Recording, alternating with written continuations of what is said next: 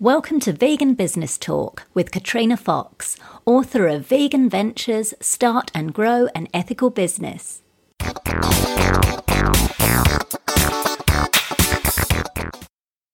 Hello and welcome to episode 104 of Vegan Business Talk.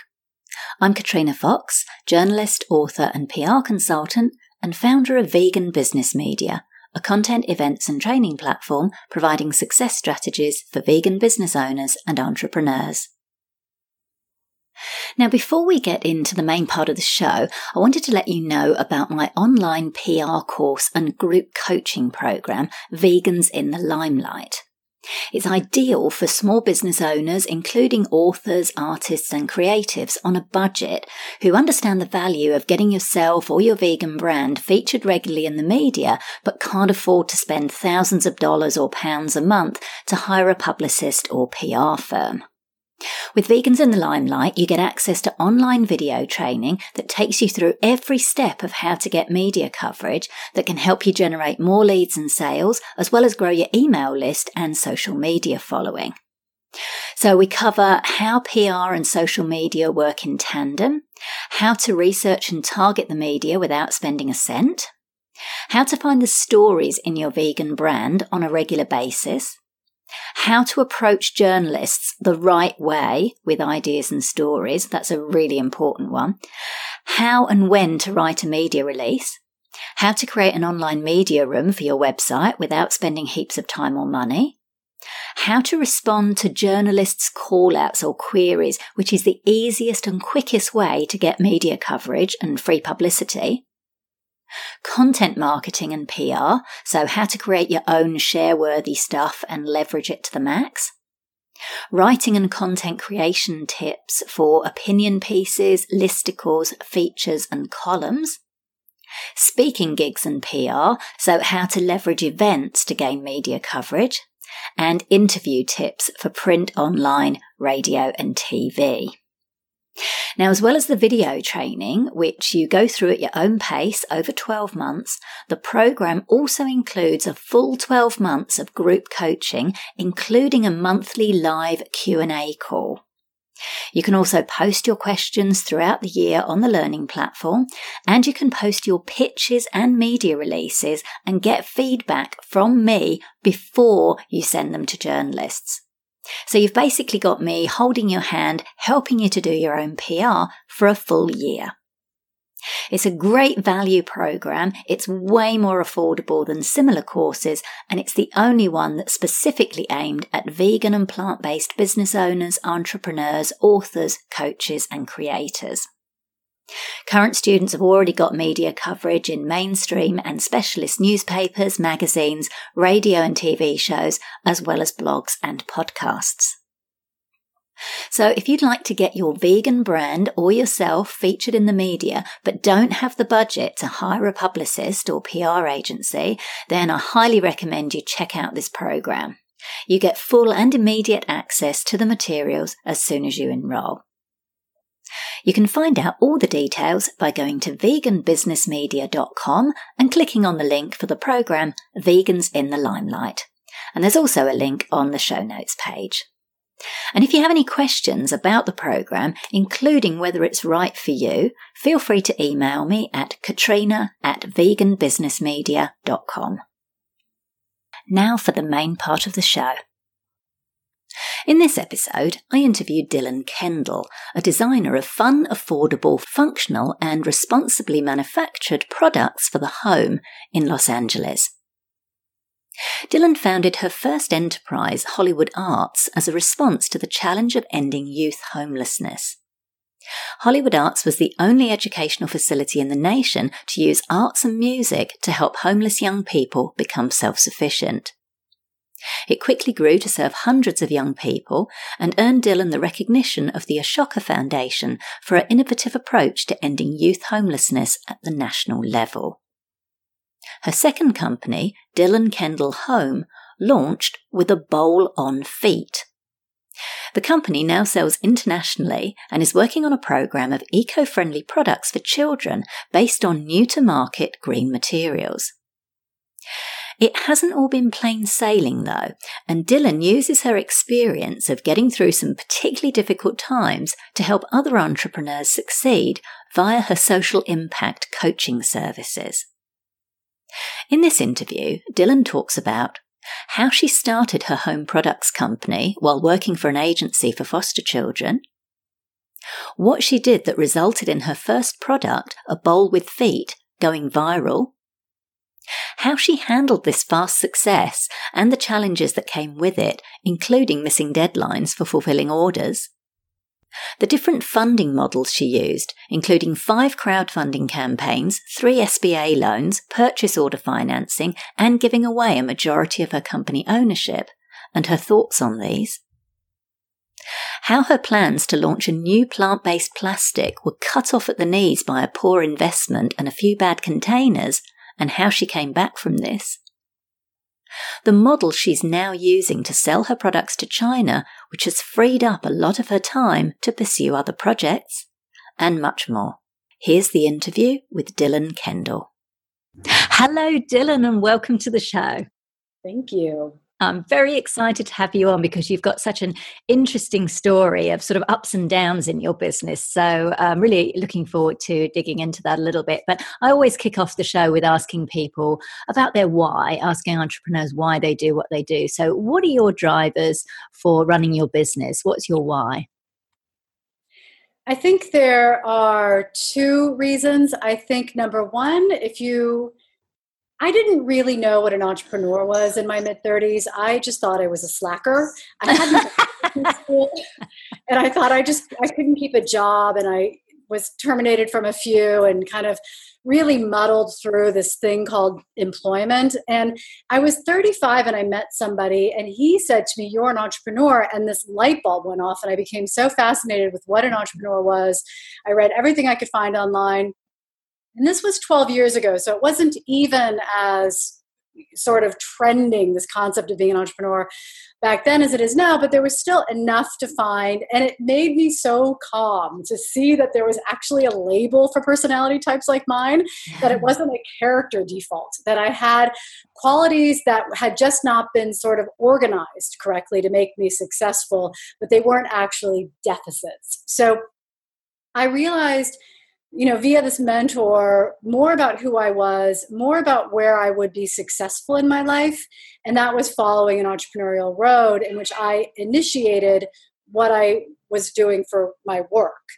And the second would be, I suppose, the direct response to this company, but it's actually, I went sideways to get to where I am. When I was 35 and in the process of discovering that indeed I was an entrepreneur in my core, I had actually started my first company, which was a nonprofit enterprise. So I built in 2005 a school for homeless young adults living on the streets of Hollywood. Wow. And that also, not only did I not know that entrepreneurialism was actually a real thing, none of my career moves were ever planned. I was working as a consultant and not happy, and decided I wanted to go back into doing ceramics, which I had done in my 20s in this big ceramic studio I had put into my flat, and thought, that's my happy space. I'm just going to go back and do that and try to make something of it. But I couldn't ignore that I'd been positioned for the past couple of years in this public space, and I had this burning desire to be part of the world, to make a difference, to give back. And so I went to a friend of mine who's quite well known at this point. He's the mayor of Los Angeles, but back then he was not. We were friends. And he was a councilman, and I said, I'm just going to build my ceramic studio again, and I'm going to throw bowls. But I want to open it up one day a week to at-risk kids, because I feel like that'll satisfy my need, my itch to give back. And he made a bunch of introductions, and I discovered to local nonprofits who could potentially partner with me. And I discovered that there were all these kids living on the streets of Hollywood, and no one was talking about it because they were over the age of 18, technically in the adult welfare system, but woefully unprepared to be treated like adults. And so I thought, okay, cool. I'm going to build a ceramic studio. They'll come. It'll be amazing. I went out and did my field work. I met my customer, these kids. and not one of them was remotely interested in ceramics. Well, it's good that you did the market research. That's what I'm saying. That's my big piece of advice. Hopefully, the takeaway on the podcast will be: do your market research, folks. Yeah. So I meet all these people who are, like I said, my potential customers for the product I wanted to sell, and not one of them cared. So I was so fascinated, and I detected a challenge, and challenges always motivate me. So I asked them what they were interested in.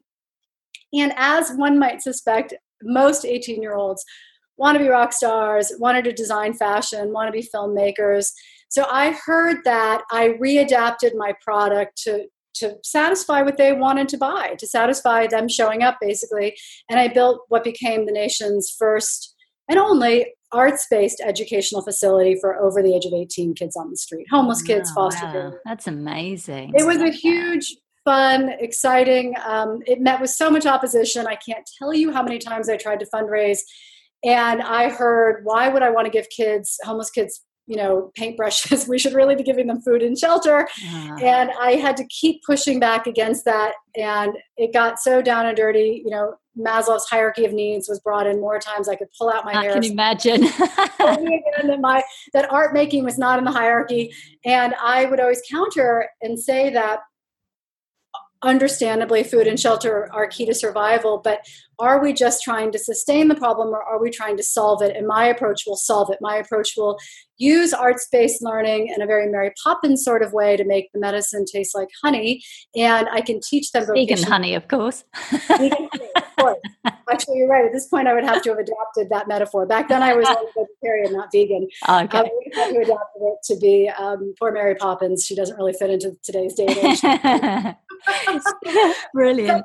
Sweet, yeah. That's wonderful. I love that. So how did you get into doing your products-based business? Right. So then the transition was, let me tell you, running a nonprofit with 5 years on the streets with homeless, you burn out. And I did. Yeah. And I think anybody who doesn't acknowledge that in the nonprofit space is fooling themselves.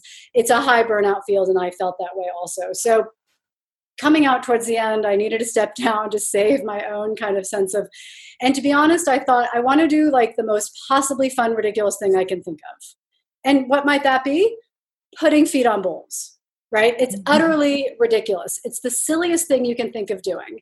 And I didn't at that point consider it a career. I thought I needed to just decompress.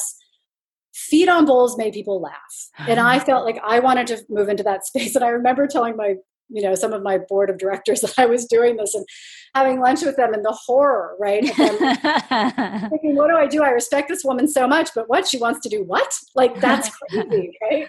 And thankfully it worked out well, and we laugh now about it. But at the moment it was very risky. Here I was walking away from this big agency with a lot of notoriety and putting feet on bowls.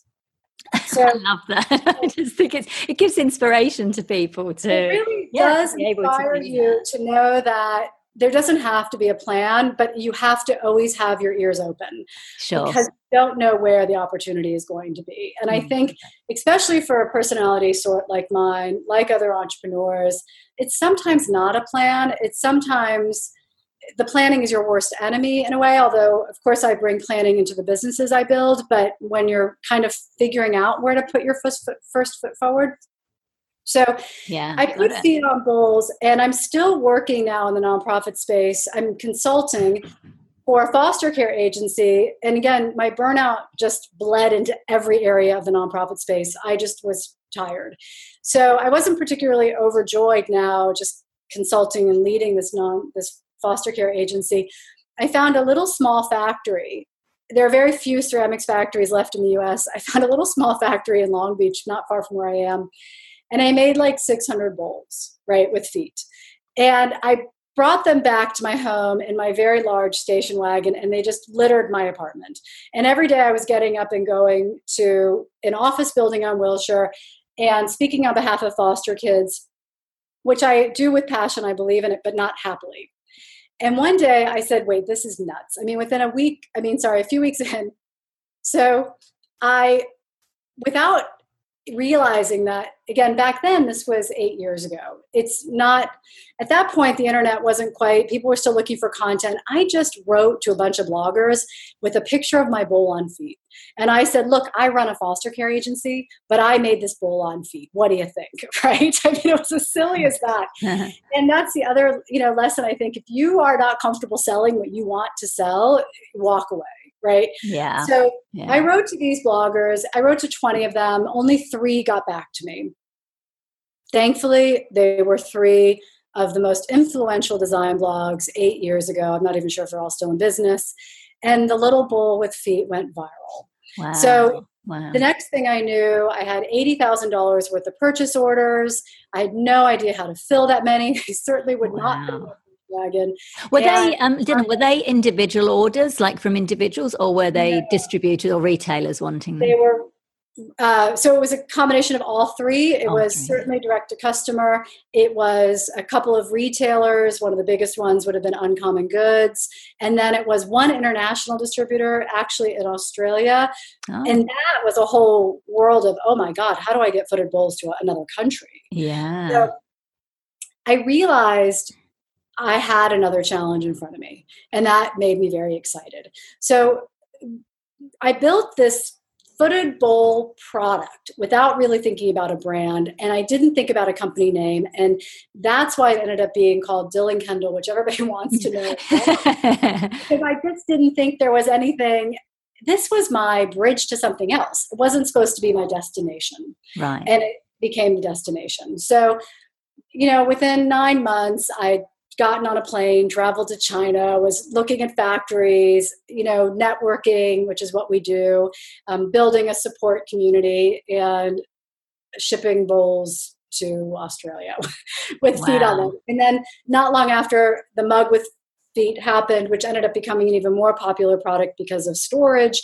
And at that point, I was a full-on, into raising money, into handling retailers, teaching myself all the nuts and bolts of sales, and voila, we had a Wow. And were you able to fulfill that? Because sometimes, to get suddenly to go from, like you say, almost virtually nothing, or being in a home-based business, to suddenly having $80,000 worth of product to get to customers, were you able to fulfill that and in the time scale that they were happy with? Because I know sometimes with some entrepreneurs, they get so successful and they literally can't fulfill the orders. So how did that kind of play out? Number one, if you have a product that somebody wants, they will wait. That is the number one thing I've learned, is that you're in the driver's seat. It's like the world is content is king. We had a highly differentiated product. I mean, if I were selling a t-shirt and I was competing with thousands of other t-shirt vendors and I couldn't make a deadline, who's to say whether that purchase order would have been annulled? But I had a mug with feet, and everybody wanted it. So, and that actually ended up being what happened to the whole company. We went international, and before I knew it, we were distributing around the world, or selling to a third party, doing some distribution ourselves around the world. Everybody wanted this footed mug. It was weird. It was like it tapped into something, this inner child in all of us that just made you smile. And so I found that, no, we did not meet our deadlines in any way, shape, or form. I mean, I had to figure out how to manufacture in China. That's not an easy thing to do. It's not like back then there wasn't even Alibaba, although again, we were making our own product. So it wasn't even like we were purchasing off Alibaba. So I had to go work with factories and be there when the mugs looked like a 1970s dance party explosion gone wrong, because everyone was leaning up and down and they got fired too quickly and none of them could stay on their feet. So I had to definitely put some time into sort of what we call R&D in the space to find the right factories, get the right stoneware body. And no, we missed all our deadlines, but we had a product that people really wanted.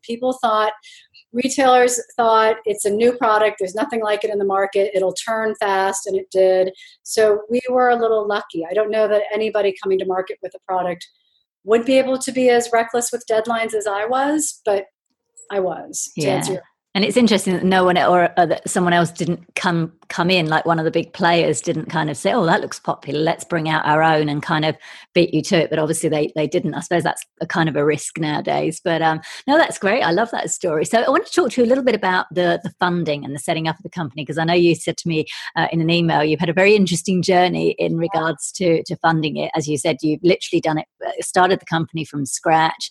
You had 5 Kickstarter campaigns, 3 SBA loans, and some purchase order finance. So can you tell us a little bit about those different funding models, why you chose them at various particular times, and just talk a little bit about the benefits and the disadvantages of each one?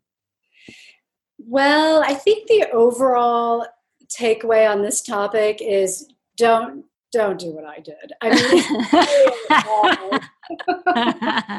I don't know how or why. I thought I had I always tell people on a much more serious note, I had a very easy time raising money for my nonprofit, for my charity.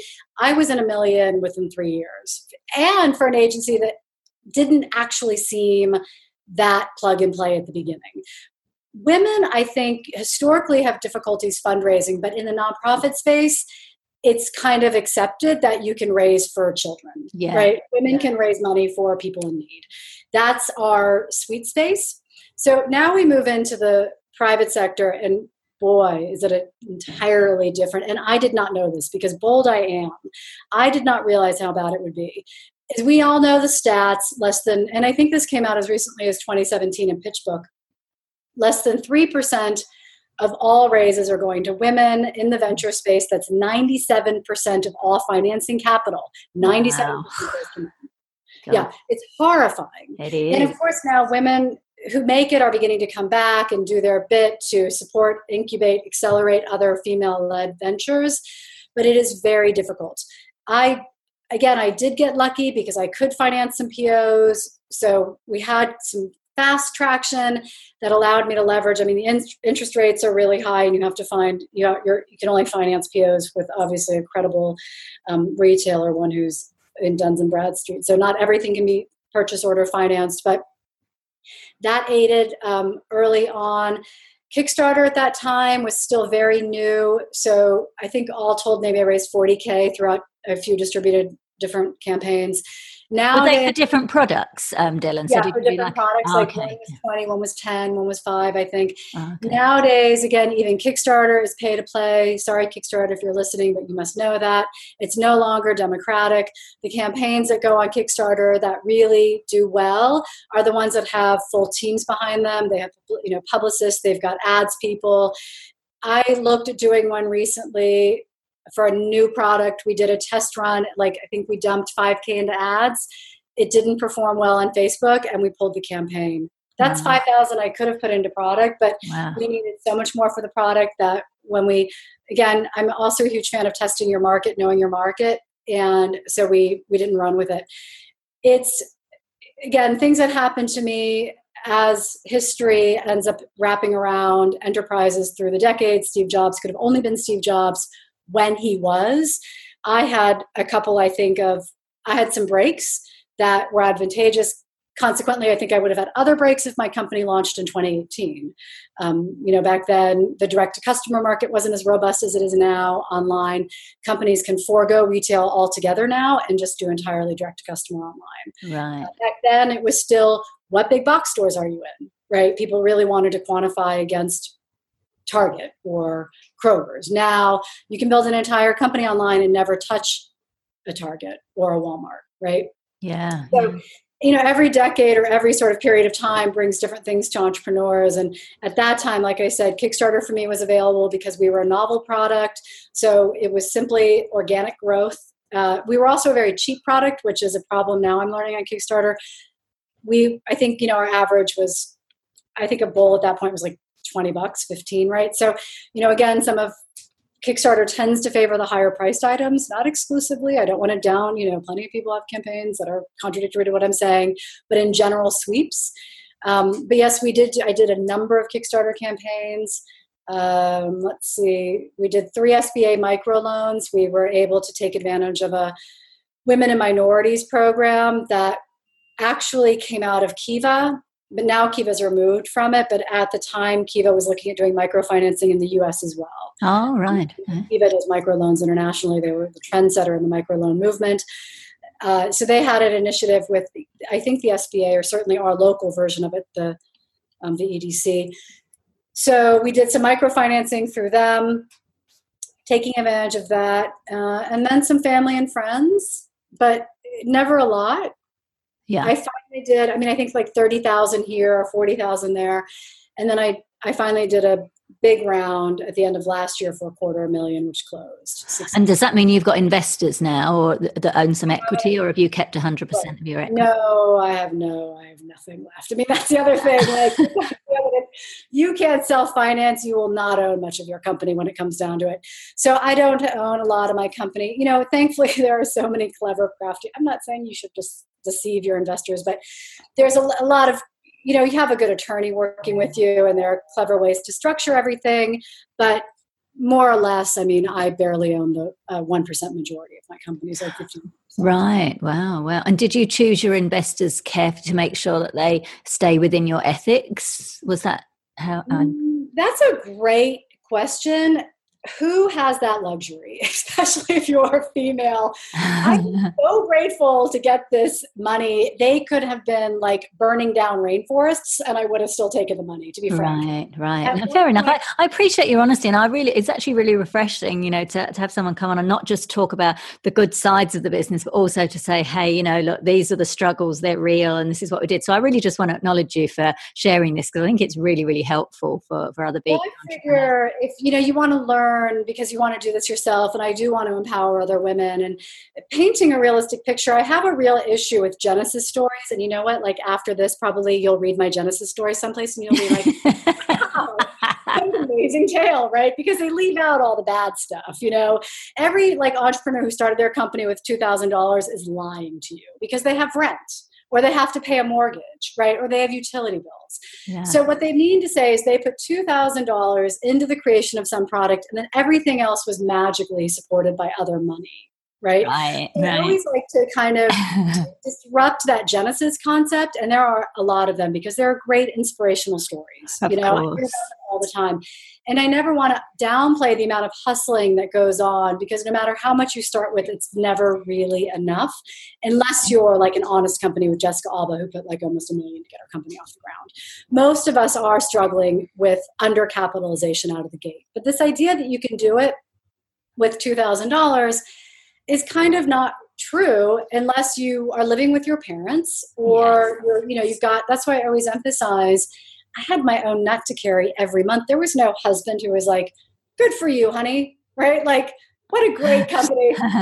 Take your time, right? It'll happen. I didn't have that. I had deadlines looming in the form of a landlord every single month who insisted on getting paid his rent check, right? He was interested in me asking for just a little bit more time.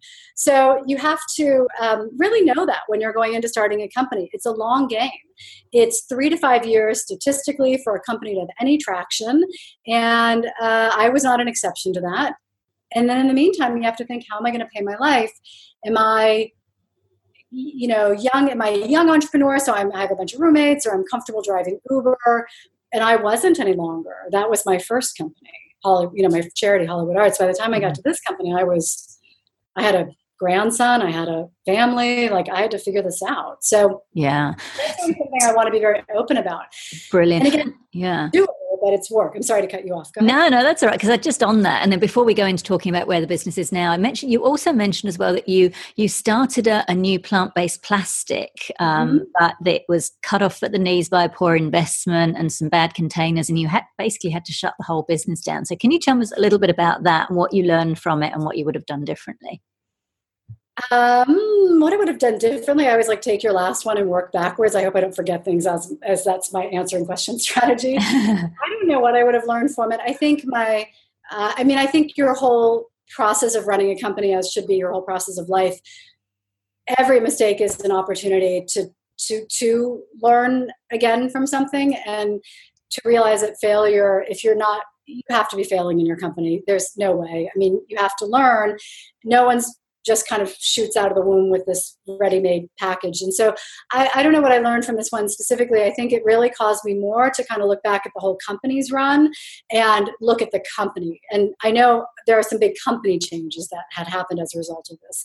Specifically in terms of this product, I did fall in love with a plant-based material made out of bamboo. At the time, it wasn't in the US. This was about 3 years ago. You can now find them kind of on Amazon. A lot of the factories are selling their own stuff directly to the customer on Amazon. Again, it's a changed world. But 3 years ago, I discovered it on one of my trips overseas. Really liked it. Spent a lot of time in R&D because I didn't want to bring to market a product that looked eco. I'd known from my own family. And let me tell you, my grandkiddo is indoctrinated in veganism and eco. Like we see a plastic bottle, he will run down the street to grab that plastic bottle and bring it back.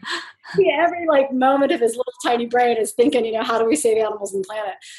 But I would bring in the eco dishes as I was going through R&D and I was in the samples and they looked like cardboard and he couldn't eat on them. So here's knows better than any child on the planet why I'm doing this. And yet he's like, no, can I just have the ceramic? Nice. I get it. Yeah. Once again, going back to your customer, I realize that my customer for an eco, for this great plastic product for dogs or for pets, I would say for furry and for human children, isn't the parent, it's the child.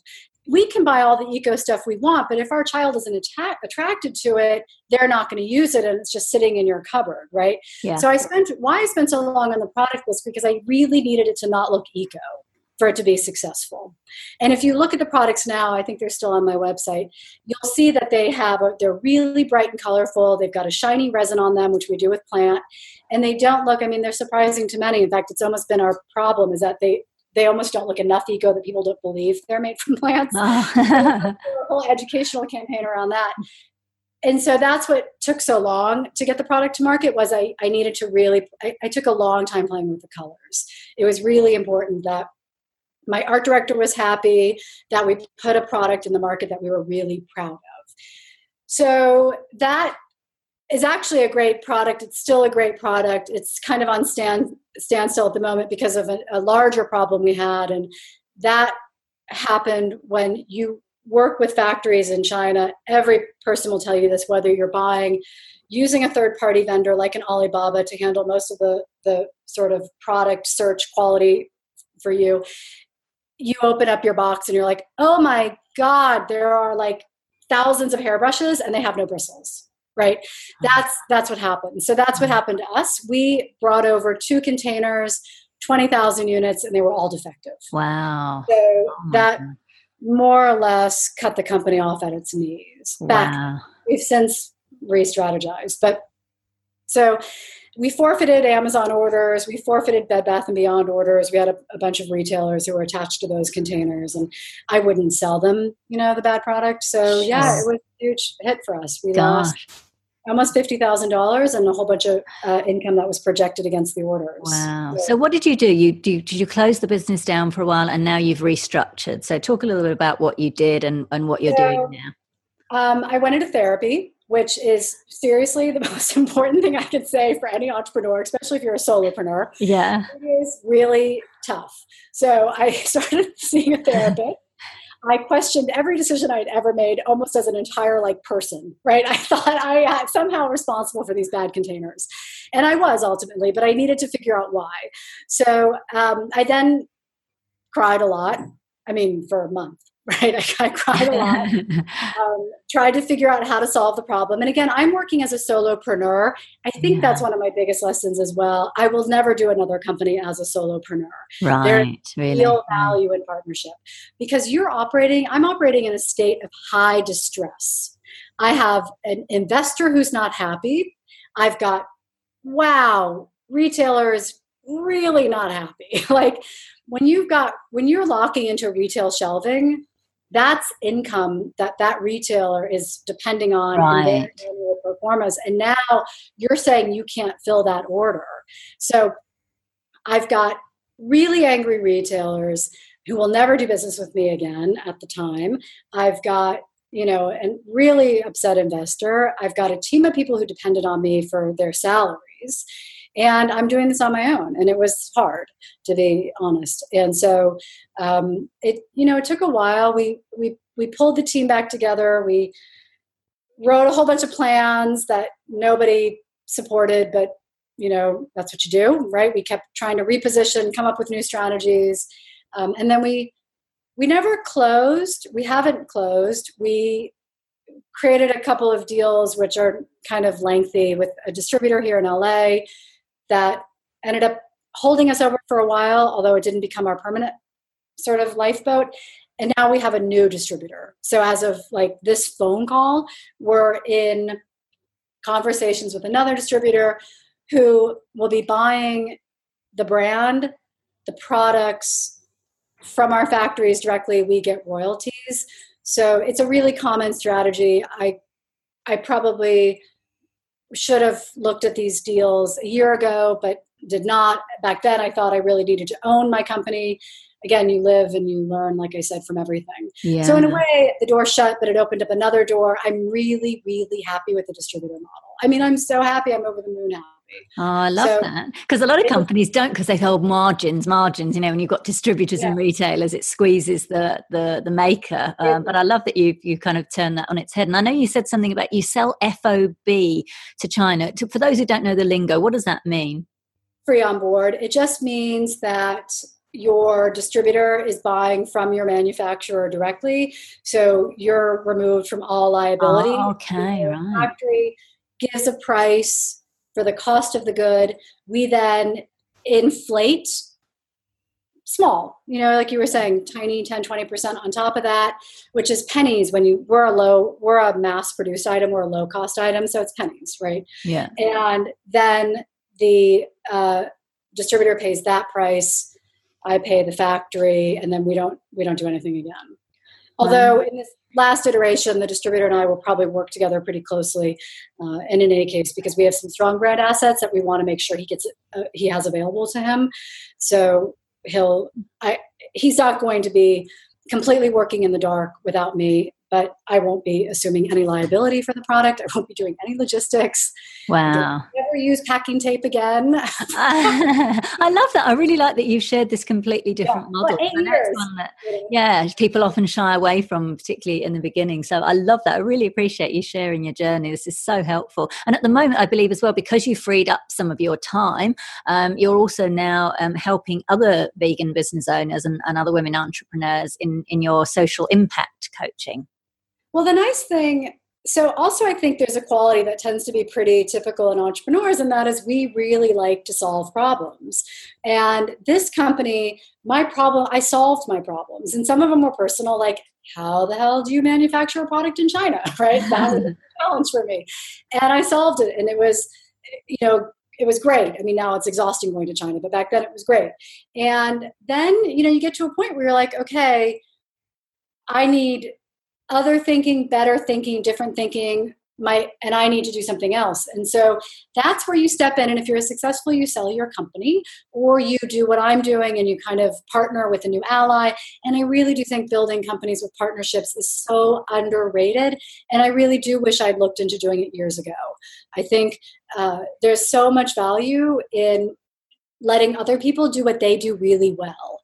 And distributors move product really well. And they do it and big retailers count on them because they know they're not going to have empty shelves. They can move fast to fix problems, where when you're small, you don't have that. It's, a small problem becomes a tidal wave, or I guess a drop becomes a tidal wave. Absolutely. So, so now I'm so happy that I get to do something else. And I have all these projects like every entrepreneur does, and I get very excited hearing about what other entrepreneurs are doing. So, and people know that weakness of mine and they take advantage of it. So I also have like friends who are suddenly calling me like, hey, I'm going to start this electronic blah, blah, blah. Can you? And I'm like, I'd love to, for no cost because we're friends. So it kind of, juices me up. I really like it. So this is good. I'm back in a place where I can move away from sort of my company's an autopilot. We have factories designated. We have collateral, all that built, and I get to do something new. And I really am excited about working with when and if they come through my path, other vegans, other people who are interested in that social enterprise space where we know consumerism isn't going, I cannot change shopping behavior, but I can offer a better alternative. I love those people.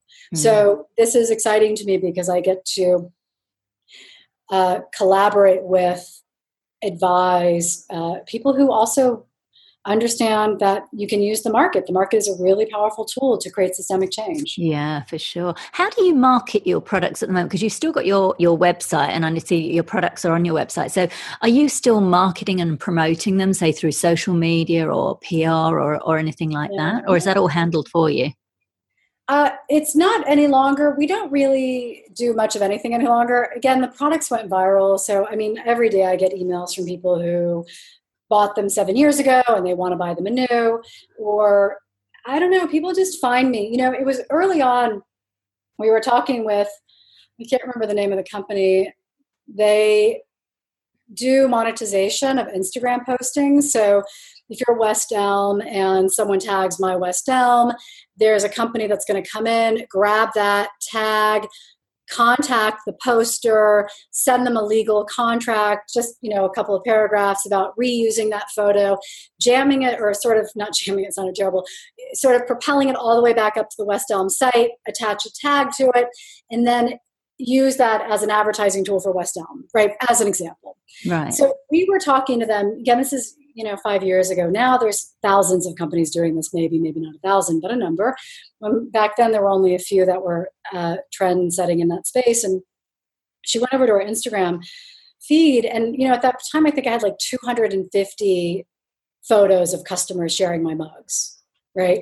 And her jaw dropped. She said, we've never seen a small business because the photos, like, look, you're a bored human being and you've got a mug with feet, that mug is going to show up on Instagram, right? It's a highly photographable product. And so we were very lucky. When I said we went viral, we really did. And we rode that wave for a long time. And we're still kind of riding it now. We don't really use formal publicists, or I don't. Now, since I'm kind of moving around in my space, I haven't kind of really stuck a flagpole into a marketing plan. And so, it still just kind of all happens through the magic of people want to photograph and share my product. Wow. It's an anomaly. I get it. It's an anomaly. Wow, that's amazing. Yeah. That's amazing. So you're looking at maybe, Brian, with your social impact coaching, I know you said you've been kind of helping friends for free at the moment. Do you see that as an additional income stream going forward? I don't know. Again, I love it. But I also really like getting in deep. And the thing with consulting is you leave, right? Like, I had a client over today, and she's great. She's a paid client on the side. Not everyone I do for free. Right. And she has an opportunity to grow. I want growing her in China, because China is such a huge market. It's really just, it's in the wellness space, and they're just really rising rapidly out of, right? So we do a session that lasts a couple hours, and then she leaves, and I feel very deflated. I was like, no, but there's more. Because I'm a 24-hour-a-day worker, right? Like, my energy levels are so high that I'm like, I have that, again, what entrepreneurs have, that kind of hustle where there's always something to do. And so she leaves because the session was only supposed to be like 3 hours, and we created a plan of action.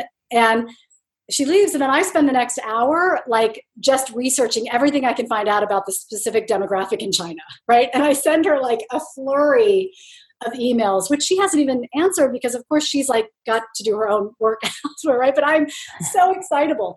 So I got very sad. I was like, oh yeah, right, this project's over. Where do you see yourself going then? What's your kind of long-term vision for yourself? So I'd like to get into something, I'd like to have the opportunity to get in deep with another social enterprise. Right. And because, again, my company is not dying. It's just moving into another phase. Sure. So I'd like to go into another social enterprise and do the same thing, really help them be part of a team, help them, change the world in whatever their impact space is, eco, vegan, like I said, two things that are really important to me. And have a team again and do it and make it happen. And it's just a thrill. It's a 18-hour day, and I really enjoy that. So I'm kind of keeping my ears to the ground about those types of opportunities. Wow. Well, if there's anybody on the call, you can hear it here. We can get in touch with Dylan. Right. So we'll put links, obviously, to your website and everything on the show notes page. But look, Dylan, this has been such a valuable call. Like I said earlier, I really appreciate you being upfront about your whole business journey and, and how it happened. Because, a lot of people, like you talked about earlier, they want to do the Genesis story, or they just want to share the good parts. And I think this has been so valuable. I know I've learned a lot myself. So I really appreciate you coming on the show. It's been a pleasure. It's fun. I mean, I wish that I had heard people. It will not dissuade you. If you have entrepreneurialism in your blood, it is just your life's journey. So nothing I'm saying will dissuade. It wouldn't dissuade me. But I hope that it just opens up people's eyes to the reality and the planning required to keep your support structure intact. The number one challenge, I burned out on Hollywood Arts because it was a very despairing content, right? It was a despairing phenomenon of working with the homeless and being on the streets. Yeah. But I also burned out because we had boards of directors in both, but nobody is the same as right. I burned out just heavy lifting by myself all the time. My takeaway is, for your audience, if this is what you really want to do and you have to do it, then do it. But just hear that you will hit challenges and be prepared in advance so they don't cut you off at the knees. Have a plan B. I never had a plan B, and it caused a lot of turmoil. There were no plan Bs. By the time I figured out my plan B, I had lost 6 months of work. Not because I was curled up in a corner bawling, but because I didn't move quickly enough, So that's I wish more people were candid about that. Unless you're a trust fund kid, unless you've left Wharton with a pocket full of business cards of people who are just ready to fund you, it's a climb. And just know that, so you're prepared for it. And then you're great. Again, if you love what you do so much, then whatever you do to bring in money doesn't matter, right? I've met entrepreneurs who are driving Uber. I've met entrepreneurs who are selling makeup at the counter of Sephora, which they hate, but it doesn't matter because outside of those hours, they're being driven by their passion. Sure. So I think that's the lesson, is that you have to really know that you're going to make mistakes. You have to. But as much as you can hear people like myself, and I am far more successful than many, how you hear about their failures lets you know that they're going to be coming, and you should be prepared for them. And they don't mean the end of the world. They just mean you need to back up and start again. Yeah, brilliant. That's wonderful advice. Thank you again, Dylan. It's been great having you on the show. My pleasure. Like I said, really happy. Thank you for making this happen. So that was Dylan Kendall from Dylan Kendall Home. You can find out more at dylankendall.com. And that link is on the show notes page at veganbusinessmedia.com/podcasts and going to episode 104. Now for our vegan business news roundup. Vegan entrepreneurs in the UK have the opportunity to pitch their brand to a team of judges to raise funding in the Pitch and Plant competition on 14th of July. That's 2018 if you're listening in the future. The contest, which takes its inspiration from the popular BBC TV show Dragon's Den, was piloted last year at Vevolution, an events and media startup in London founded by Damien Clarkson and Judy Nadal, in partnership with Bran Investments. This year, Bran Investments has increased its stake from just £1,500 to £100,000 due to strong investor demand for plant-based businesses, according to Head of Partnerships Jonathan Keeling. Applications are open from now until the 2nd of July, and 6 finalists will be chosen to pitch their products in front of a live audience in London at the competition. Applicants must be UK-based companies looking to complete a fundraising round of at least £150,000 within the next 6 months. The £100,000 will either be awarded to one brand or be split among several.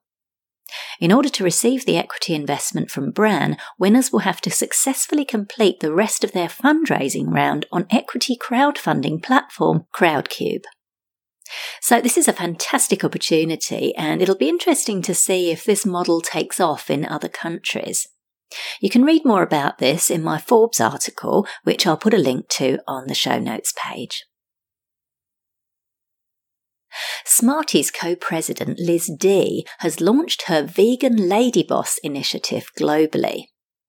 She came up with the idea to empower vegan women to advance in business and as entrepreneurs by creating a network run by locals who get together and support each other personally and professionally.